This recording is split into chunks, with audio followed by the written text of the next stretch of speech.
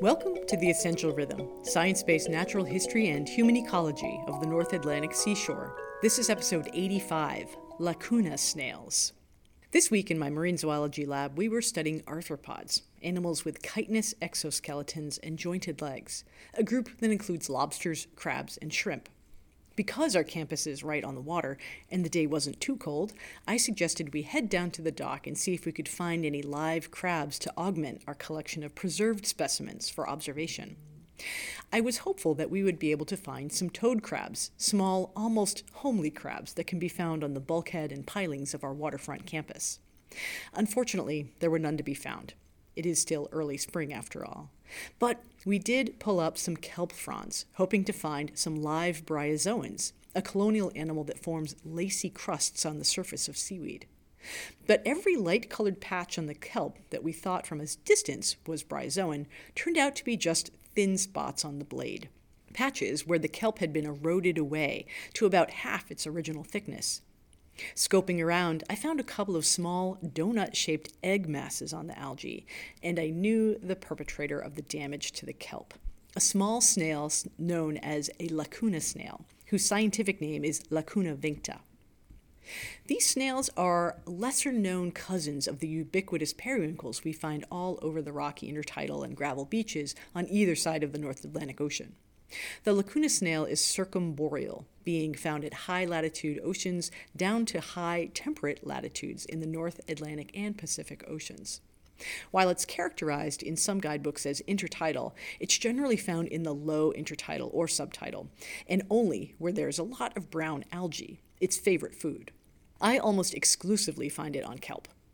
Another name for it is the banded Lacuna snail, as sometimes it has alternating stripes of light and dark, although the one we found this week was all dark brown, nearly the exact color of the kelp it was feeding on. Its name, Lacuna, means a gap or unfilled space, and references a shell feature that is useful for identification. Along the edge of the aperture, or opening to the shell, there's a small slit or groove. This gives the snail its name. This groove is actually an elongation of the umbilicus, the opening of the hollow portion of the columella, the central axis around which the shell spirals. Another commonly seen sign of this animal is the egg case. In spring and summer, if there are Lacuna snails around, there will also be tiny donut-shaped egg cases dotting kelp blades. Each circular mass holds over 1,000 eggs and hatches in 6 days. Juveniles then spend up to 6 months in the plankton before settling down as tiny 1 millimeter long snails. As I was reading about these animals, I learned something entirely unexpected and, given my recent obsession with all things mucus, completely on brand.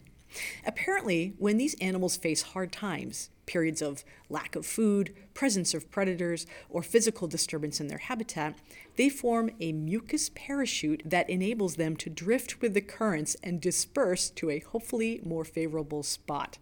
Molluscan mucus parasailing.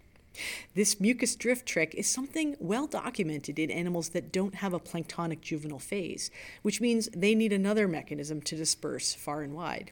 It's curious that Lacuna snails can do this, as they already have an incredibly long planktonic stage, which presumably spreads them all over the place. It seems like the mucus drift sail in this case is more adaptive for the individual escaping poor conditions than for population-scale dispersal.